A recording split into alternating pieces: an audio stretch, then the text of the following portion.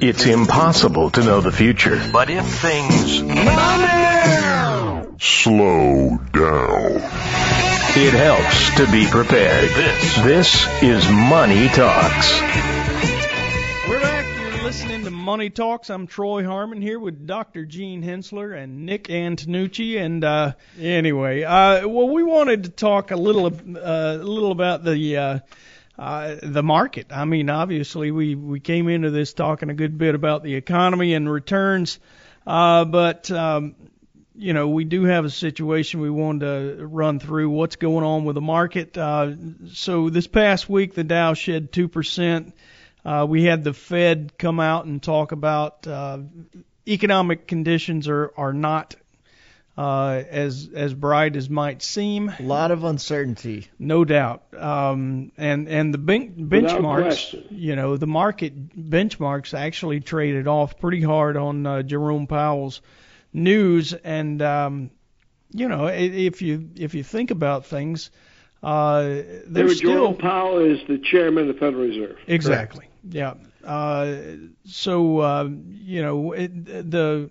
lack of clarity still remains in how we come out of this. Obviously, restaurants are just starting to talk about opening. It was middle of this past week, that we've seen barbers actually open, and they've been allowed to for the last couple of weeks in Georgia, but I think a lot of them stayed closed. Dr. Gene, you talked about part of it. I think the government response and the fact that individuals get that extra $600 for having no job has gotten many of them not in a huge rush to get off the couch. But the owners of restaurants, it's the problem has been is that it's one thing to open your doors, and it's another thing for people to show up. Right. Sure. And people are very leery to go out. I know a couple of owners of restaurants who were going to be open every day, whenever I decided they were only going to be open, Friday, Saturday, and Sunday. Right. That's when they were doing the majority of their business. And I think for an awful lot of people, as we well know, it's difficult to run a restaurant with 50% or 30% of capacity whenever. In order to make money, restaurants have to run, to make a profit, restaurants have to run 80-90% or they go out of business. And what we're seeing is all these restaurants who say, well, we're just not going to open up. Yeah, it's going to be difficult. I mean, if you're going to have to distance folk diners, I guess, how in the world are you going to run at 80 or 90%?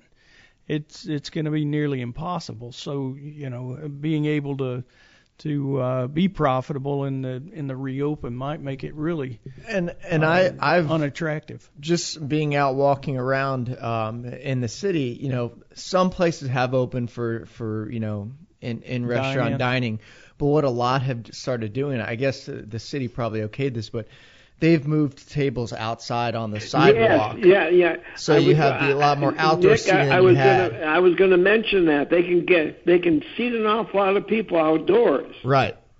Our Marietta Country Club has done it. They basically have walk-up dining, and you go out and sit on a little lawn where they can spread these tables way apart from each other, and it still gives you a festive kind of a thing.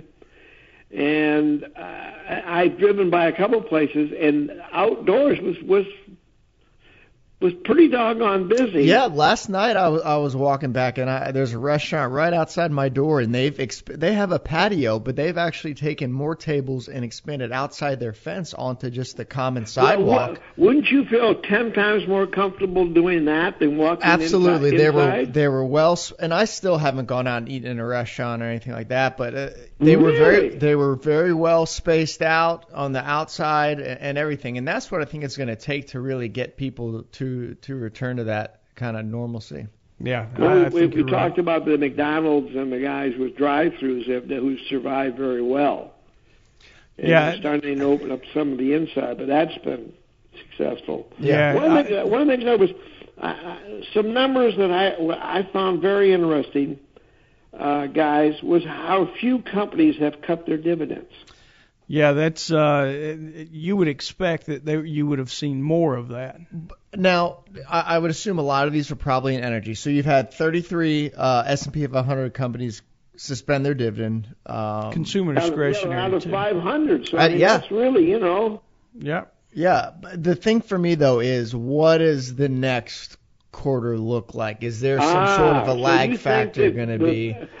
But you don't think that these people were looking ahead?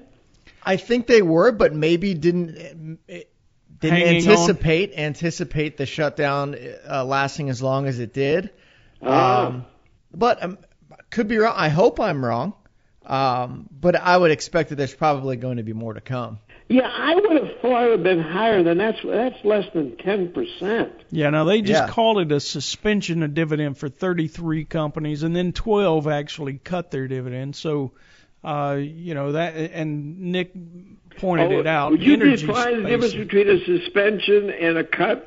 Well, yeah, a cut is they're going to continue paying it at a lower rate for the unforeseen future. Yep. And the suspension is we're not paying it for back. Yeah, exactly. That's what I would expect. A suspension is we're not paying it this quarter. We very well will bring it back in the next few quarters at a similar rate. And I think you're starting to see dividend growth. You're starting to see the expectations for that change as well, because I know, I update our equity income portfolio. Yes. And if you'd have asked me a year ago, I'd say that the dividend growth rate on our portfolio is probably about 8%, and that's come all the way down to about 5.75% Yeah. Now, you still get an attractive dividend yield. You're getting 4.22 in that portfolio. Exactly, more than 4%. Yeah. But the dividend growth expectations have come down. Yeah, no doubt. And it's something that we watch closely. We have been bitten by that, though. Royal Dutch Shell, who had paid a dividend since 1945, pulled a quick one and cut a dividend that was, by all measures, well covered, 1.3 times.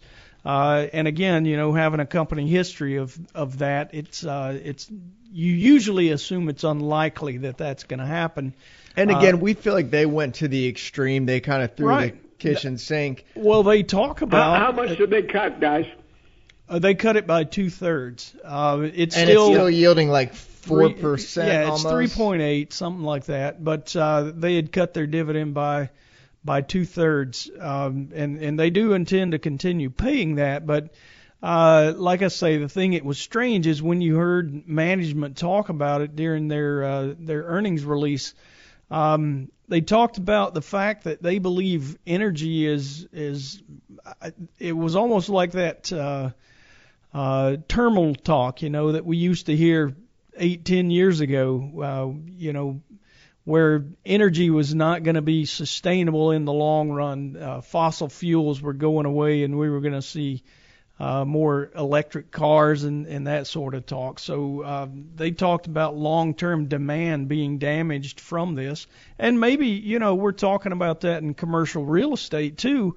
Are we saying that the days of the bumper-to-bumper traffic for morning and evening are gone? I think that's kind of what Royal Dutch was believing. The two interesting takes on that, because, like you said, there's that side where more people will work from home.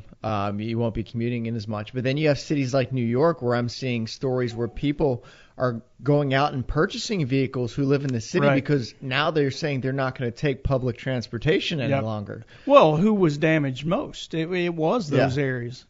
So I think it's another one of those spots where we could see it going either way, but we really don't have any clarity on what comes next. But it's definitely a different time. When it comes to those dividends, it's something that we all rely on. The S&P 500's dividend yield is still right around 2%. At one point at the bottom, I think we got a dividend yield of about 2.2, and then. Well, the companies who have been doing best through this whole thing are companies that basically are seen as dividend payers, otherwise the high-tech firms. Many of them, exactly, because of the fact that we're all basically teleworking. Yeah. So it has definitely benefited technology as much or more than many of the other businesses. Tell you what, Dr. Gene, let's take a real quick break, or whichever, yeah. And when we come back, we'll talk some more about this. You're listening to Money Talks.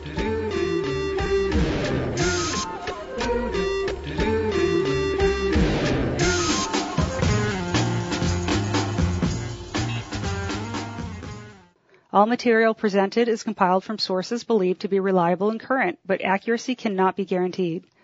The contents are intended for general information purposes only. Information provided should not be the sole basis in making any decisions and is not intended to replace the advice of a qualified professional, such as a tax consultant, insurance advisor, or attorney.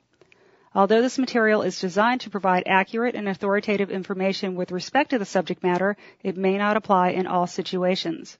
This is not to be construed as an offer to buy or sell any financial instruments. It is not our intention to state, indicate, or imply in any manner that current or past results are indicative of future profitability or expectations. Portfolio holdings discussed are subject to change. There is no guarantee that in the future these securities will be held in Henssler accounts. As with all investments, there are associated inherent risks. Please obtain and review all financial material carefully before investing. Henssler is not licensed to offer or sell insurance products. This overview is not to be construed as an offer to purchase any insurance products.